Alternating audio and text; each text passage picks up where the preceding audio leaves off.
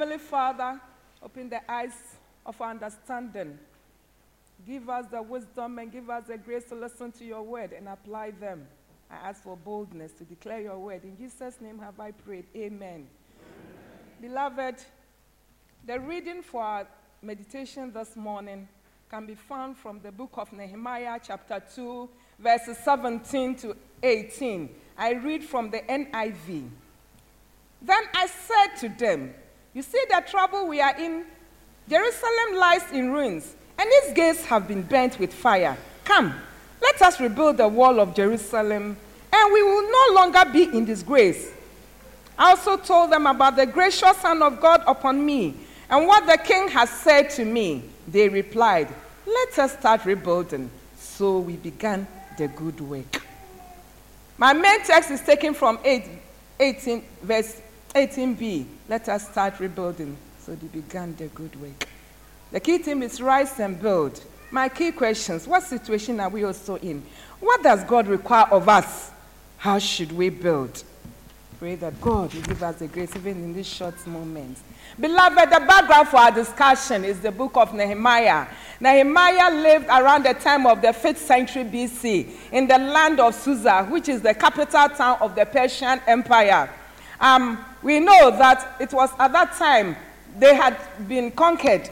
King Nebuchadnezzar had conquered Jerusalem. He had carried a lot of the Jews away to Babylon as slaves. And so Nehemiah lived at that time. He was a cupbearer to the king, and all these things have significance. And 70 years after their stay in Babylon, according to prophecy, some of the Jews returned. They rebuilt the temple, but the walls still remained burnt and dilapidated. Some people brought this news to Nehemiah. Many people heard it, but they kept silent. But Nehemiah was moved to action. He kept everything. He prayed. He sought favor from God. He mobilized the people. And the accounts tell us that the wall was rebuilt in a very short time. First question, what situation are we in? Beloved, our situation is not different, if probably even worse than the situation that Nehemiah found himself. As a country, as a people, as a family, as individuals, we are exposed to so many things that bring shame and ridicule. Beloved, we know what's happened, the events of last week. So many things. CNN, the whole world was reporting negatively of what is happening in Ghana. Sin is being institutionalized everywhere. Look at the adverts. Common toothpaste adverts. You have to see naked people. The drinks, the Adonko adverts, all the adverts, they rape. How can a father rape his own daughter, impregnate his own daughter? Homosexuality. From where I work, we have enough evidence to indicate that almost about 52,000 young men, a lot of them are in our secondary and tertiary institutions. Beloved, the situation is just bizarre. Homes, families are being destroyed. Young people, our church, we've been talking about young people. What strategy we put in place? Why are our young people leaving the church? How are we responding to the call of the Great Commission? So many things. What funds we have? How are we mobilizing the funds? And how are we using the funds? So many things. And all these things call for concern and action. Beloved, what does God require of us? Just as Nehemiah left his comfort zone, he arose. Remember, he was a cupbearer. And as a cupbearer, he had to taste the wine before the king drank. And so he was in a very important position. But he responded. He left all. He could not stay. He got favor. And he did it. God is looking for leaders who will show great passion and lead his people. Our nation, our church, has never lacked leaders. We have great leaders, the Kwame Nkrumahs and all that. In the methods, they're great leaders. But God is looking for a different kind of leader, because the situation that we are in calls for different types of leaders who will be passionate enough to go the extra mile, to be a change agent, change maker, to chart the course of events and turn things around for the nation, for the church, and for the family. Beloved, are you that type of person? What do you bring to the ministry? And as I was reflecting this morning, the question kept coming. What do I bring to this ministry?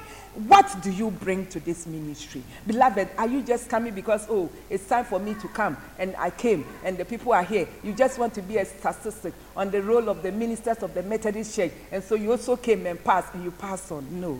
Rise, according to the Cambridge Dictionary, means to move to a higher position, to become more great. My prayer is that you and I will move from our comfort zones, will become more relevant for the Lord, for the ministry that He has called us. Build is a position of constructive and edifying process that attaches great value and worth to the project to be undertaken. Beloved, this is very important.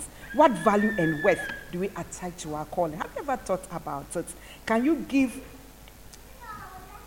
It is so important that we can give. Is it so important to us that we can give all and everything to it as Nehemiah did? Again, my critical question, what do you bring to this ministry? What value are you adding to this ministry? The final question, how should we build?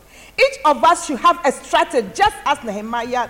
Anytime I read the book of Nehemiah, I'm so tired. It has principles, key principles for leadership, and I want to recommend it to us. I know most of us have read, but read it over and over again, and you get some great leadership principles. He planned, he assessed the situation. You know, I like this. He went around the whole Jerusalem looking at the wall. He didn't tell anybody. He'll go by day, he'll go by night, just assessing. And as leaders, I think that we have to be on top of events. Sometimes as leaders in the church, things are happening in the church, and we don't even know what is going on. My prayers are we'll be on top, we'll be ahead of our people, we'll ask God for wisdom, and God will be with us. We'll not act on hearsay, we'll examine to first-hand information. The situation we have is tough, requires tough solution. You know, there's a saying that if we do the same things in the same way, using the same strategies, we'll get the same results. And so, you and I need to look at a different paradigm. We need to determine to make a difference. We need to pray and pray and pray. Jeremiah prayed, he fasted, everything he prayed. You and I need to do that. We need to be purposeful. We need to be focused. We need to achieve something. We're bringing the management and leadership principle. We need to set smart goals for ourselves, for our church, for our family, for everything. Specific, measurable, achievable, realistic, time-bound. And we need to set in indicators to monitor our own achievement as a minister of God. How are you achieving? We need to put milestones, and so that every time we'll be on track. Paul will say, sometimes I beat myself, we check yours to see, so that he'll not fall short on the glory. And above all, we need to work as a team. Nehemiah could not have achieved if he didn't work as a team. We need to work. Everybody is important. The cleaner is important. The cook is important. Your wife is very, very important. Your children are very important. And many times, you know, anytime I prepare a sermon to preach, it's my family who reads it and who checks it, and I minister to them first. If it doesn't taste well to them, they'll tell them, Mommy, this one is not good. Change it. You know, and for me, it has been very, very helpful to me. I recommend, use your wife, use your children. They have very good points. Amen.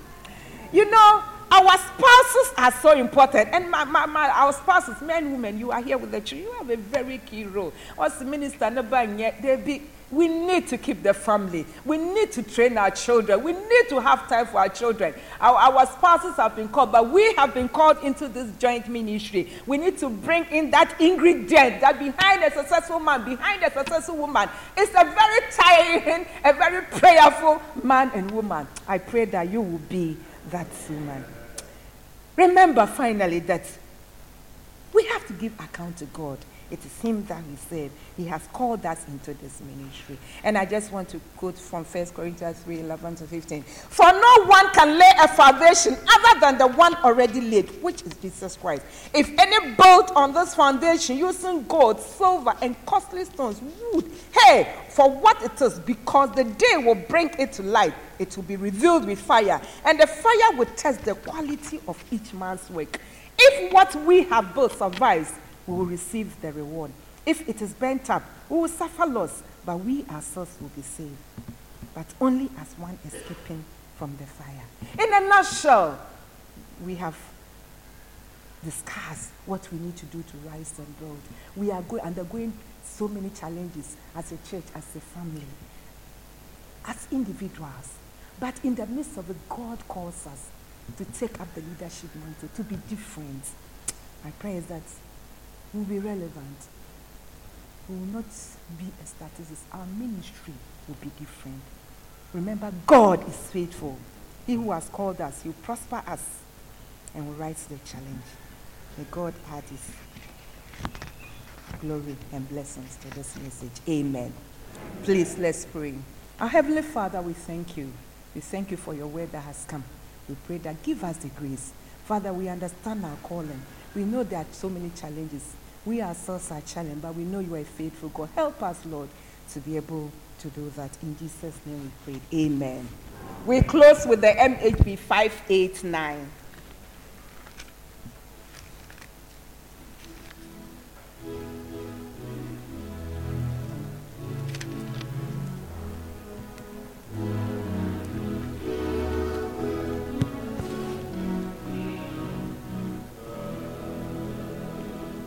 Please let's rise and sing.